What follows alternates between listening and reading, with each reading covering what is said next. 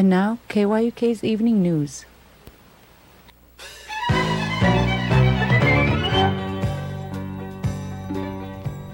Good evening, I'm Brenda La Paz. And I'm Rhonda McBride. Thank you for joining us for this Wednesday night edition of KYUK News.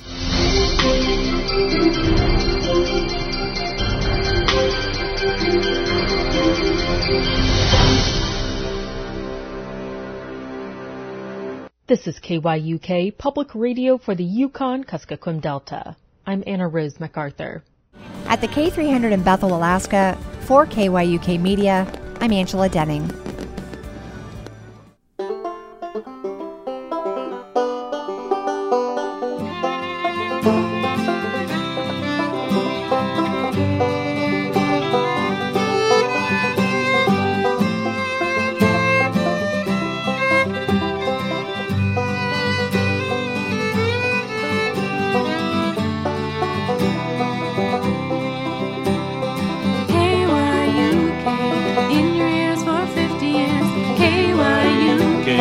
In your ears for 50 years, KYUK.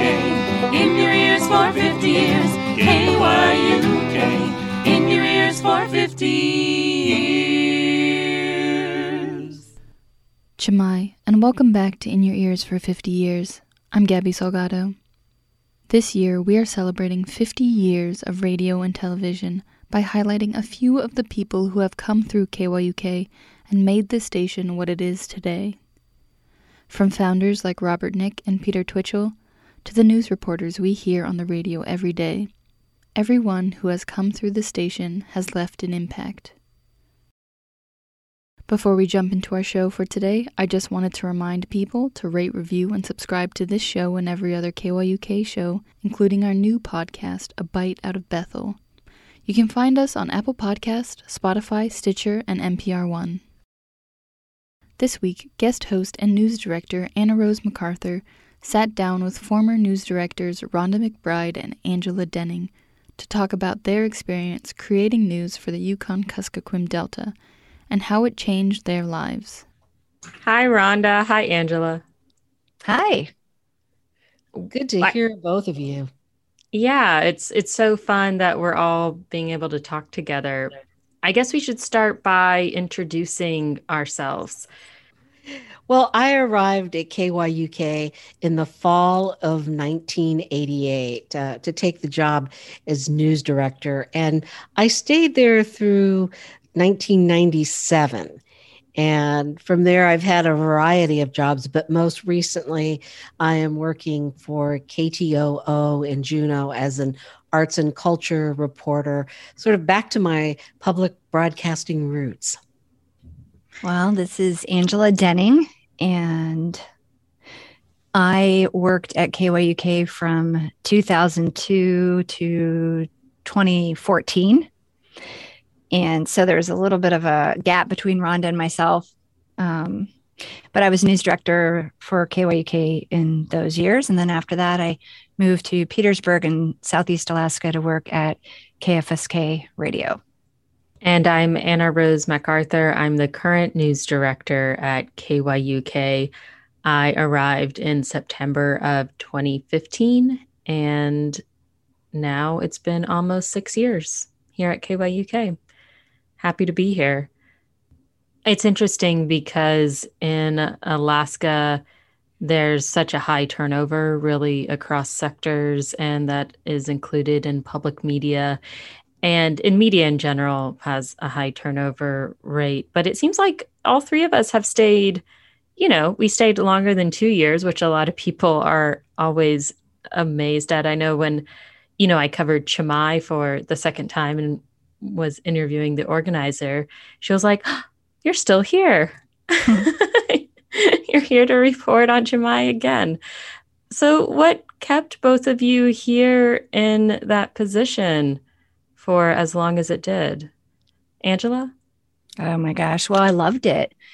I love the job, and then I loved Bethel and the region. So I thought that I was just surrounded by good people and really interesting stories to tell and share with the rest of the state.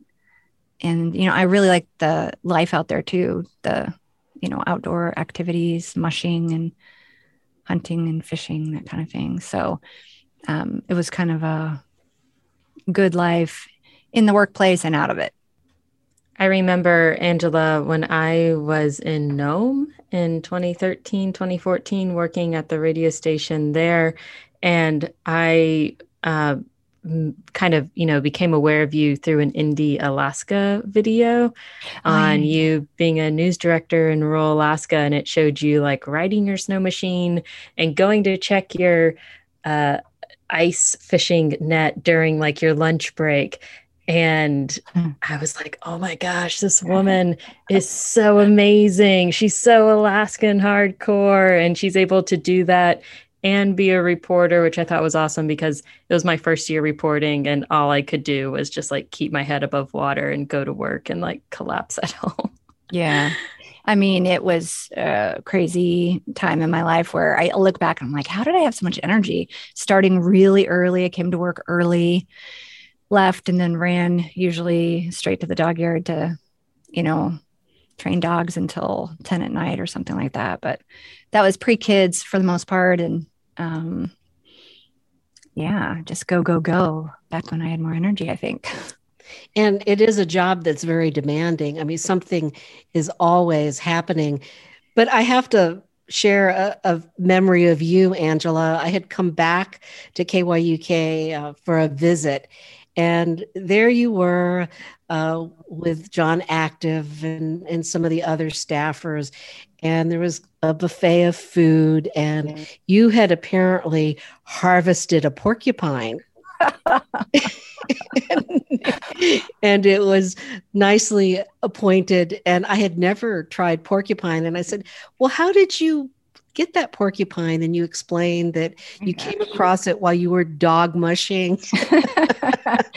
And you bopped it on the head. And I'm just glad you didn't get needles all over you or anything like that. But I was pleasantly surprised at how delicious it was. And maybe that's why I stayed at KYUK for so many years, is because there were so many delightful surprises. And one of the things that was said to me when I first arrived from the manager at the time, Jerry Brigham, is he said, well, every day is going to be a surprise for you. Every day. It may be a nice surprise. It may not be a nice surprise. But one way or another, it's always going to be a surprise. And I think that's a part of what kept me there, is I never knew what was going to happen next, but also the wonderful people there that, especially from the UPIC staff, that were always willing to share their culture and their food, their fish strips. Yeah, I can relate to that sentiment, Rhonda, for sure. I mean, for me, it was such a fulfilling job, and one that I felt had an impact. Like it was a job that, was very meaningful, and there were so many stories that did need to be shared, and so many important voices from elders to the youth that should be shared, with the state. And it was different. There were all kinds of stories every day coming into the station. And And I always felt sort of uncomfortable by the fact that there was so much that we missed. I know that we worked very hard, and I know you worked very hard during your time as news director, but I always left the day thinking, oh, we should have done this. We should have gotten that, because really Bethel generates a lot of news, statewide news, and even international news. And it's quite a treadmill to keep up with the news in Bethel. But it was just, to me, a wonderful experience, always an opportunity to learn so much. And I would have to say that Bethel taught me a lot of what helped me throughout my time in Alaska. I've been here for 6 years now, and really a lot of the reasons I've stayed are similar to what you've already mentioned. It's the people who work at KYUK, the people in Bethel, the people across the Yukon-Kuskokwim Delta. It is the food, the KYUK potlucks that occur. It's the work. It's feeling like I have meaning and purpose through my work. I'm not trying to just earn money for someone who doesn't care about me. I feel like I'm doing a public service through this work. And then it's the stories. And I had the experience of living in Nome. It was my first time in Alaska, first time doing journalism, first time doing radio. And the stories of Western rural Alaska, I just thought were extraordinary.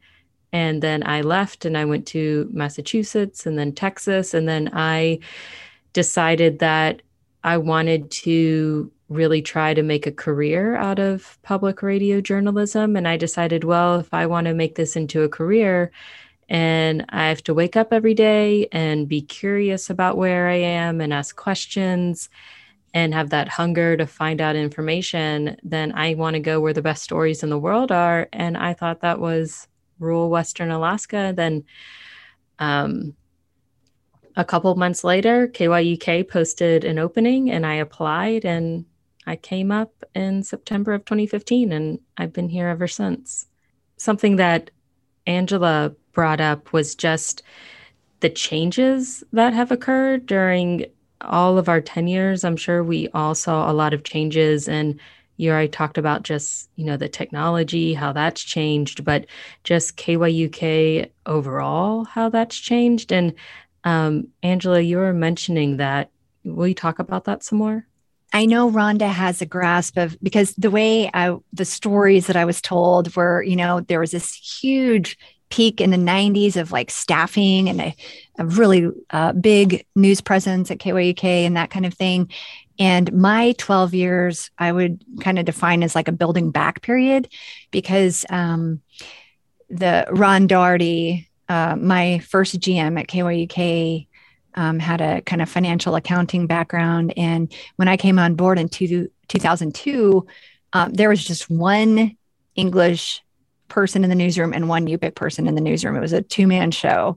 And he had, from what I understand, Ron, the GM, had scaled back staffing dramatically to kind of make ends meet and get control of the fiscal situation. So staffing was scaled back. There were just two of us in the newsroom. We actually had our newsroom in the closet. I think it's a closet storage area now. It's kind of attached to one of the production rooms there.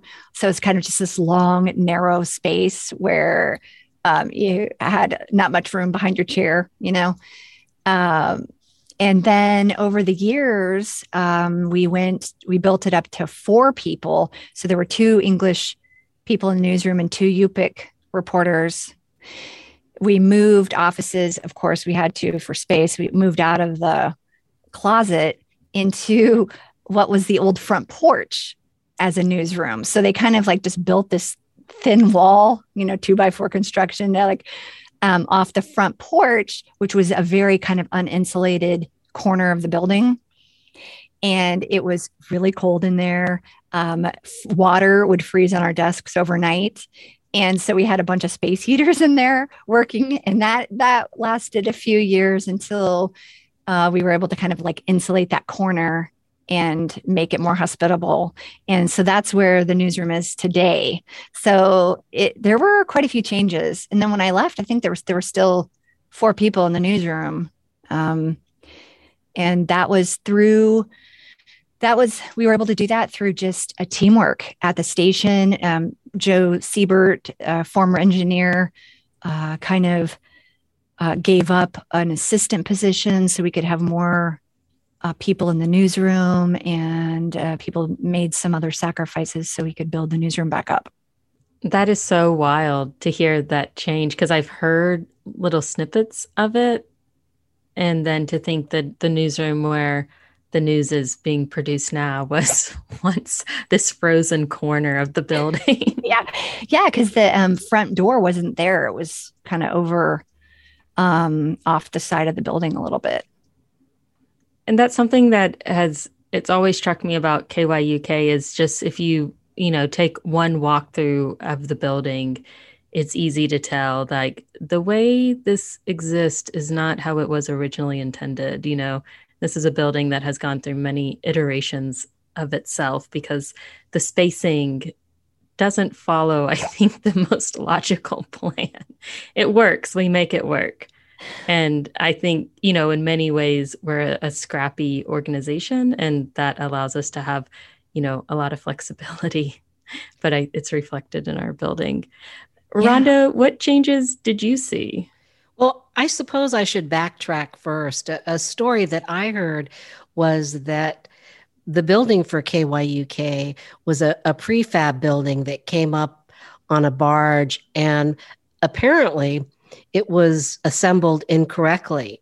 And during its early days, parts of the building blew down after a windstorm.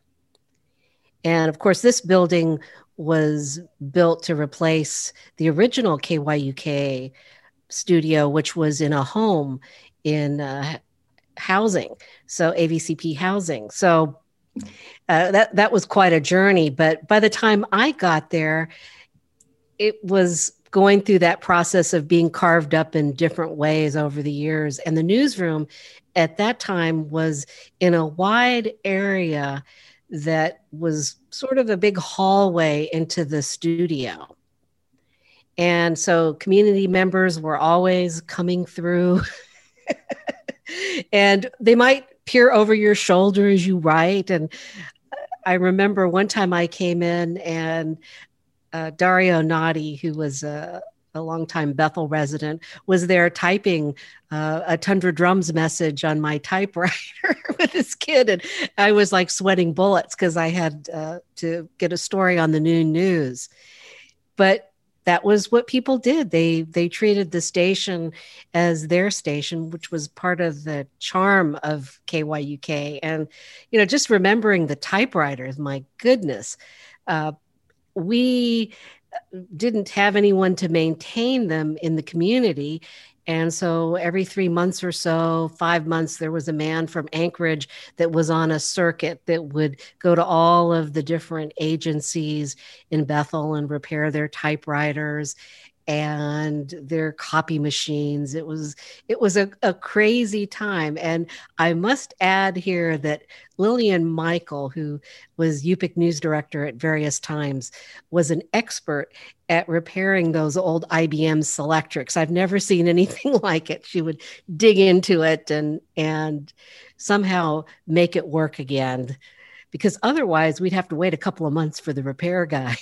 So our newsroom at the time was the one that made the transition from typewriters to computers. And we had volunteers in the community. A man who worked at ID Variety volunteered to help set computers up. And of course, that was full of glitches and some of us not being as computer friendly, tech friendly as we needed to be to come up to speed. But that was a very interesting time for KYUK to the beginning of the digital age. I would add, I guess, another change that happened in the 12 years I was there as news director was our online presence. We got on the internet and it was a very slow start. There was a KYUK website, which didn't have much on there, just a few things, including we'd put just the whole newscast, but then over the years, mainly because just the capacity of the internet didn't allow us to do a lot of things. But then eventually internet got a little bit better and we started to post individual stories. So that was a pretty big deal. And I think now it's you have a huge internet presence. And I think a lot of people go online even to find the news. Which still feels really recent, because when I was at KNOM in Nome in 2013, that was the year that at KNOM we started posting individual stories to the website and not just the newscast itself, and how each story had its own individual web page, and which required, as a radio reporter, you're writing for the radio, which is very different from writing for the web, which is meant to be read with the eye and not just listened to with the ear. You have to be so versatile now. You have to be able to be this multimedia reporter, do the audio, do it for the web, and then be able to gather pictures while you're out too, because now you have a dedicated web page for each story, and each story needs a picture. And how it's really required, and this is, it seems like, across media, where you're not just a radio reporter or really in any like one slot. You might have the most skills in radio, but you have to be able to do it all now with the birth of that digital presence. Yeah. I feel like time management completely shifted to, for example, I cannot imagine cutting tape like Rhonda, and the time it would take to do that. But at the same time, you're not online, and when I vividly remember the kind of anxiety about going online, just from what you said, Anna Rose, there was a whole many years where nobody saw my scripts. Nobody did, besides who's reading them on the air. So, as long as I'm pronouncing names right, places and names of people and that kind of thing, that was good enough. But then you shift to online, and all of a sudden you're kind of like writing your story again in a way that can be digested by a reader, and you got to get the names spelled right and everything else.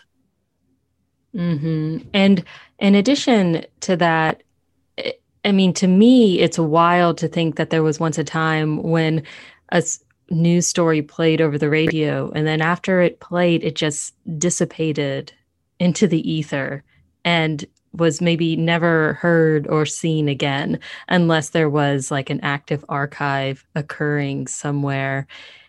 And now it's like each story, it has this, it's around as long as the web page is around, and it can circulate, and it doesn't just have that moment of existence and communication and then disappearance, which seems like a huge change for radio news.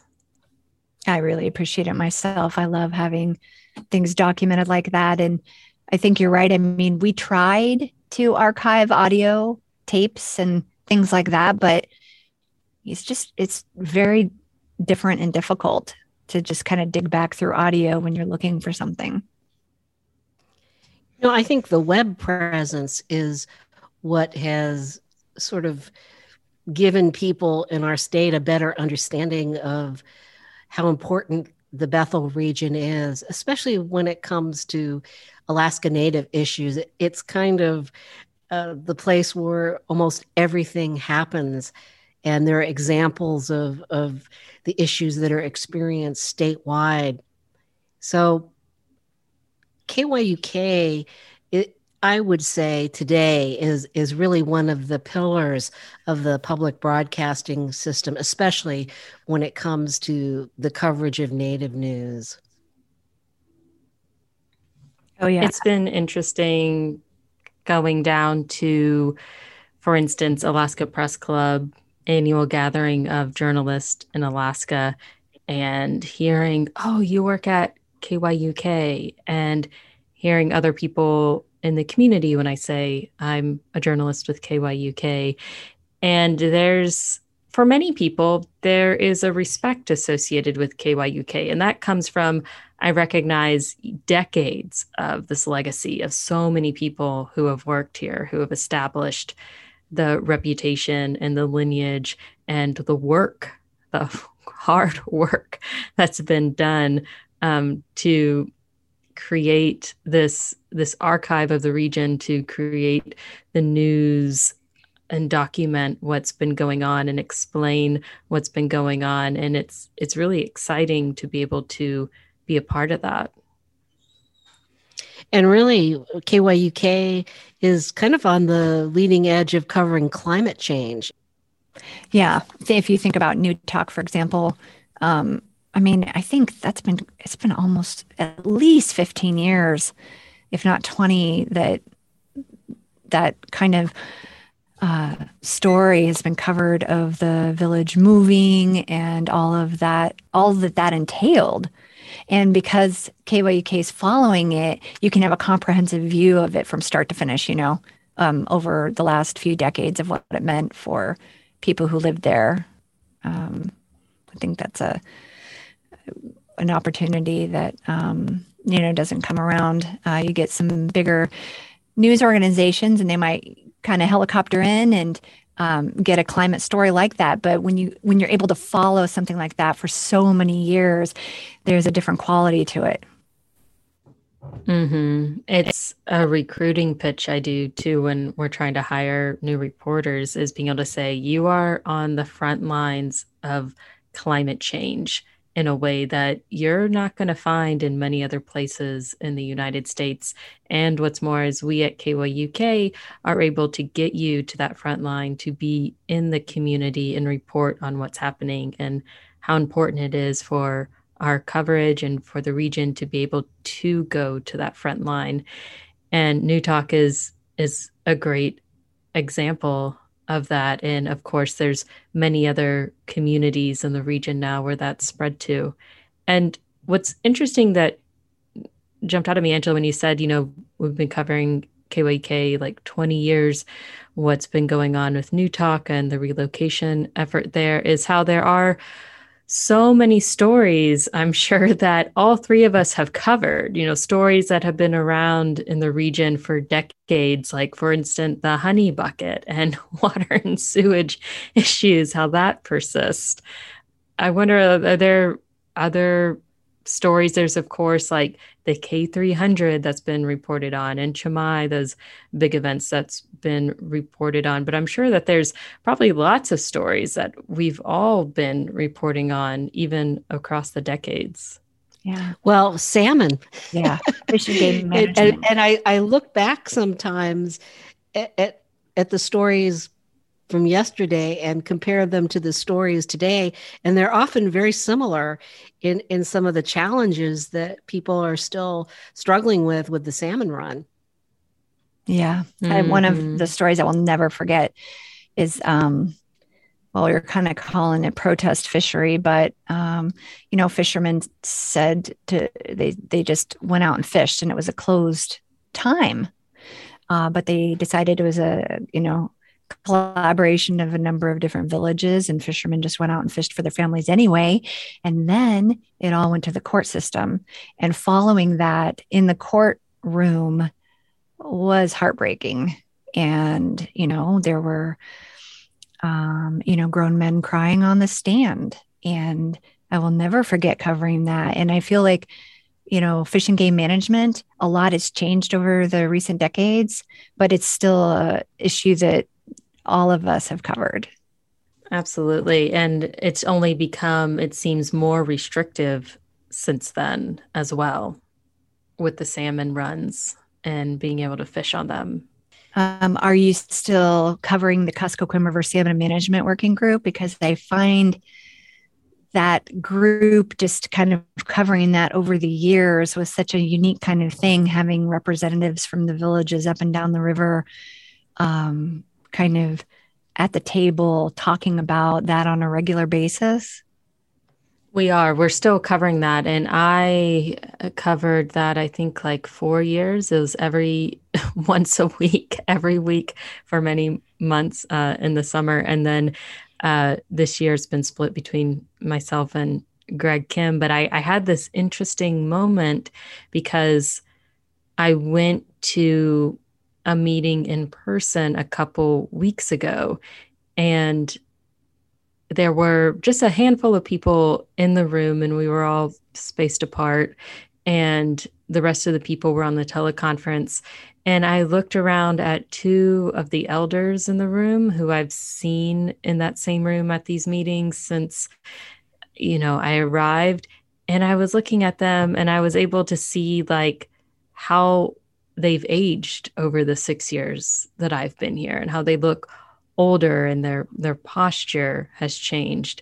But the issues are the same, and how I'm in this room too. And I know I look older, and I have more gray hairs, and I've learned so much about this issue, but it still is so complex to me. And I feel like we're always having a different conversation over what's happening now, but yet how it feels like it's so much of the same conversation over the years. Mm-hmm. One of the things that I really appreciate during my time at KYUK was being able to collaborate with the UPIC staffers, because they added a whole other level of meaning to the story. And I can think of an example when covering fisheries issues, and of course the debate about when to fish and not to fish and whether or not there's going to be enough for subsistence. I remember one of the UPIC staffers saying, and it probably was John Active, I think, that said, nikah.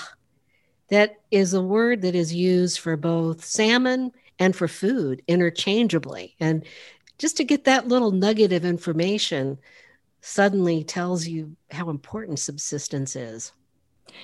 Yeah, I also, Rhonda, completely relied on the UPIC staff that I worked with in the newsroom, just helping me understand what was happening with the stories that I was working on.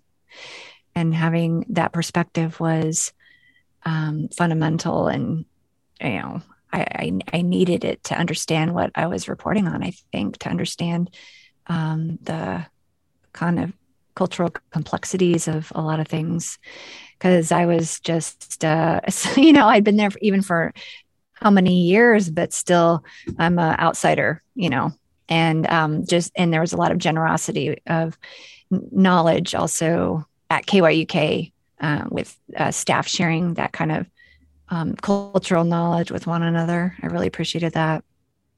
One of the things that sticks in my mind, kind of this, one of my very first memories at KYUK was there was a controversy at the time over the Killbuck caribou herd near Gweithluck. And the local elders had said, there are enough caribou to hunt. We see them every day when we go out on our snow machines. There's no reason why we should not hunt. And Fish and Game's numbers said, oh no, there's still a shortage. It's not good to hunt. But again, you have to remember that they do their surveys often from airplanes in various kinds of weather. And it's more likely that the people who live in the community and are out every day would have a better grasp of how many caribou there are. And so they went against Fish and Game and went ahead and hunted.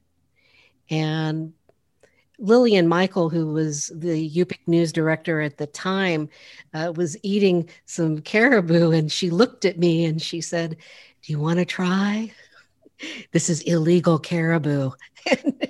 And for some reason, it was like the beginning, that bite of that caribou was like the beginning of my kind of understanding what was going on. And of course, later through the legal process, it was determined that the community of Gweithluck, the tribe of Gweithluck, was absolutely right, that there were enough caribou and Fish and Game was wrong. And so I just, as time went on, really learned to trust and value Native knowledge. And I wonder if either of you went through that transformation of kind of really appreciating the long traditional knowledge that people have. Sure. I mean, when I was, I guess, lucky before KYUK, I worked for a couple of years at the Tundra Drums newspaper. And they went through some changes. And so I decided to try radio, which was, oh my gosh, I was pretty nervous about that.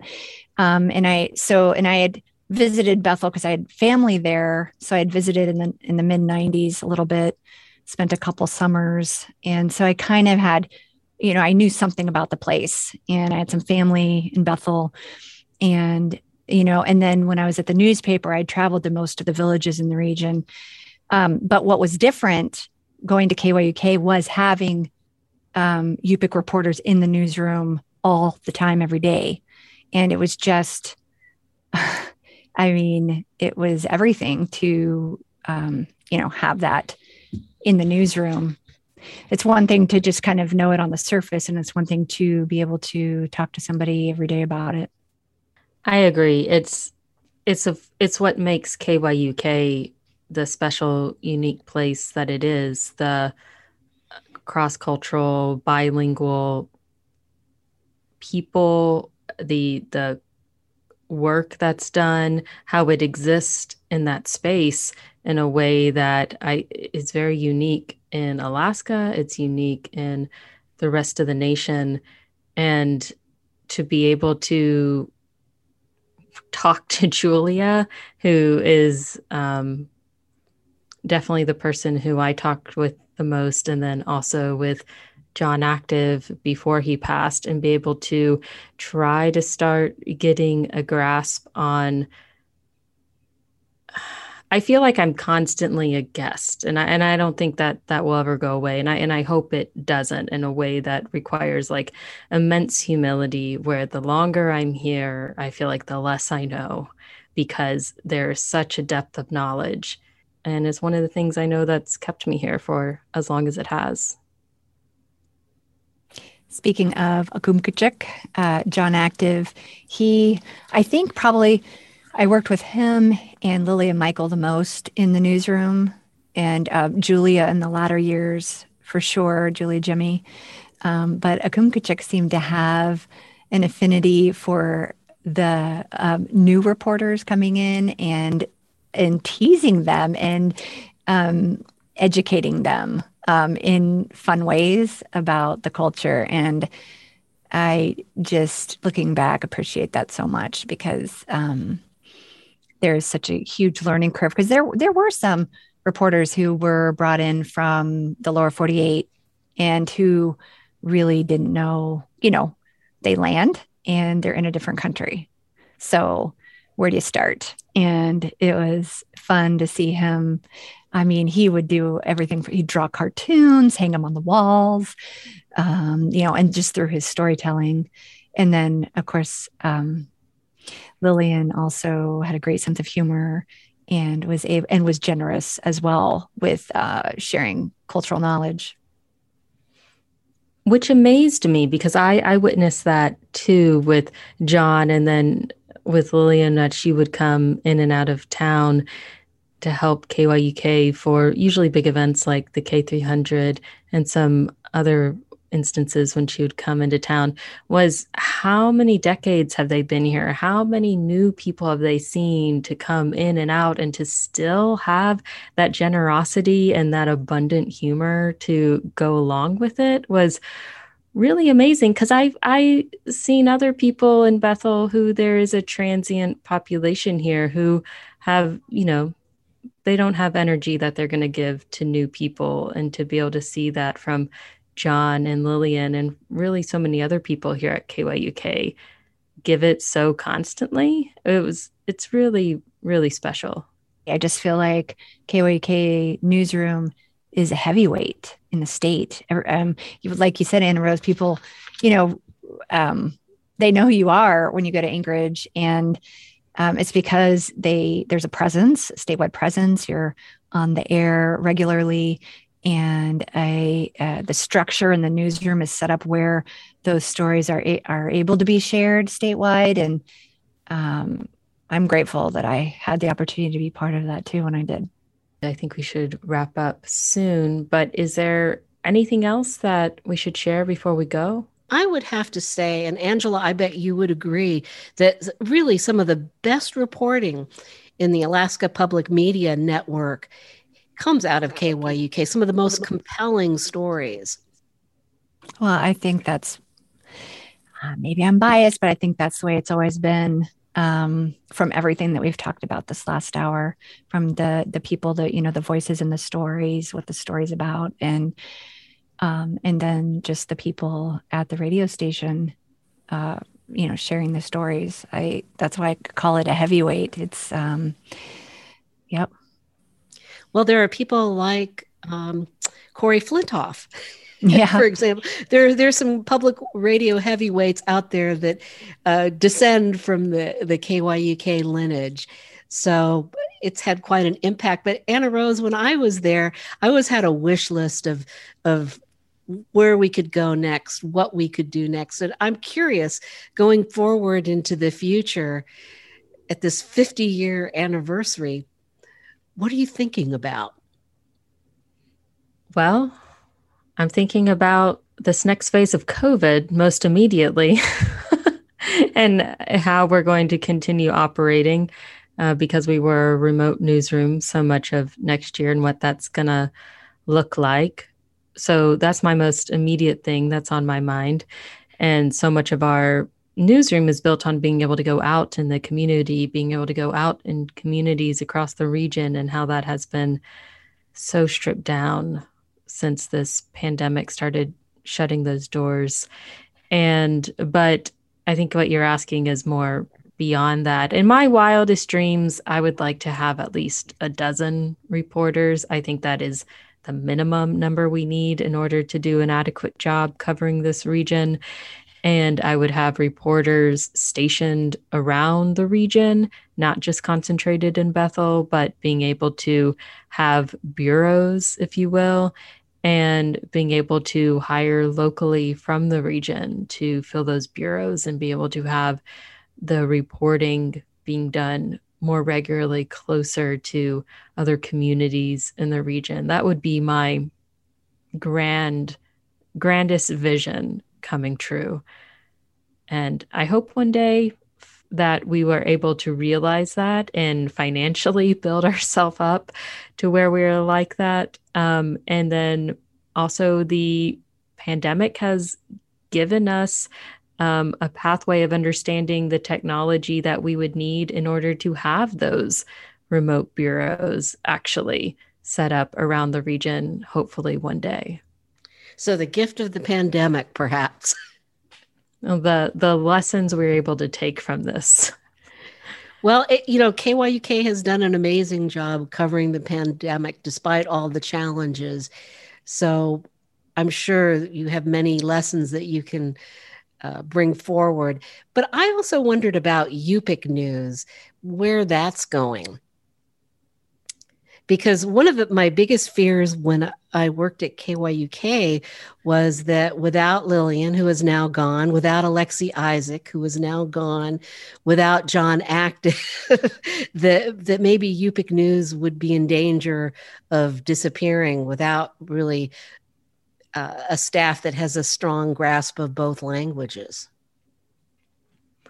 And that's something that I wonder about myself, and I think all of us at KYUK do. Currently, we don't have any reporter on staff who is UPIC. And what we're trying to do is create a pipeline with high schoolers and college students where we're able to bring them into the newsroom as interns, either with LKSD or an internship that's separate from LKSD, and be able to teach what is journalism, how to report here, and really we have a intern right now who came up through Lower Kuskokwim School District working with KYUK and now has graduated and is continuing to intern, and being able to talk with her over what's interesting to you, how would you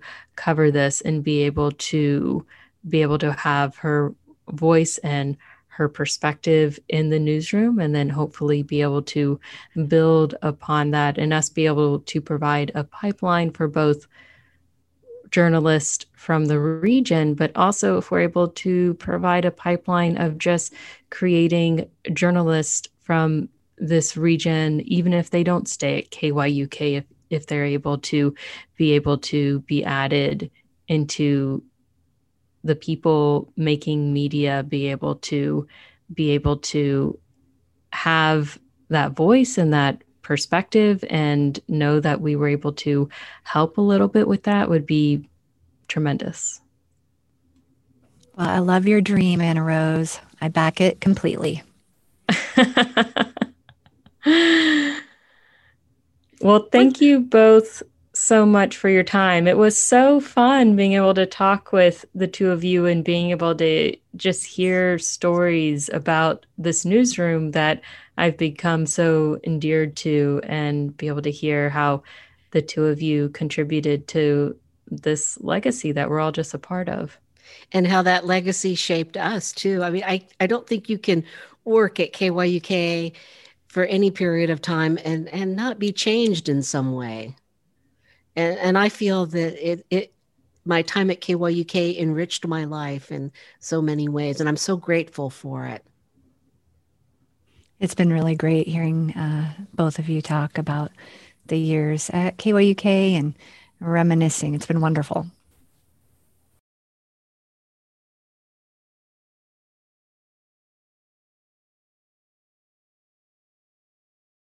This week's episode was hosted by Anna Rose MacArthur. Producers for In Your Ears for 50 Years are Kristen Hall and Gabby Salgado. The theme music was performed by Bethy Whalen, Lisa Whalen, and Andy Angsman of the band Blue Whalen. You can catch up on old episodes by finding us on Apple Podcast, Spotify, Stitcher, and NPR One. You can also find this show on kyuk.org under the Programs tab.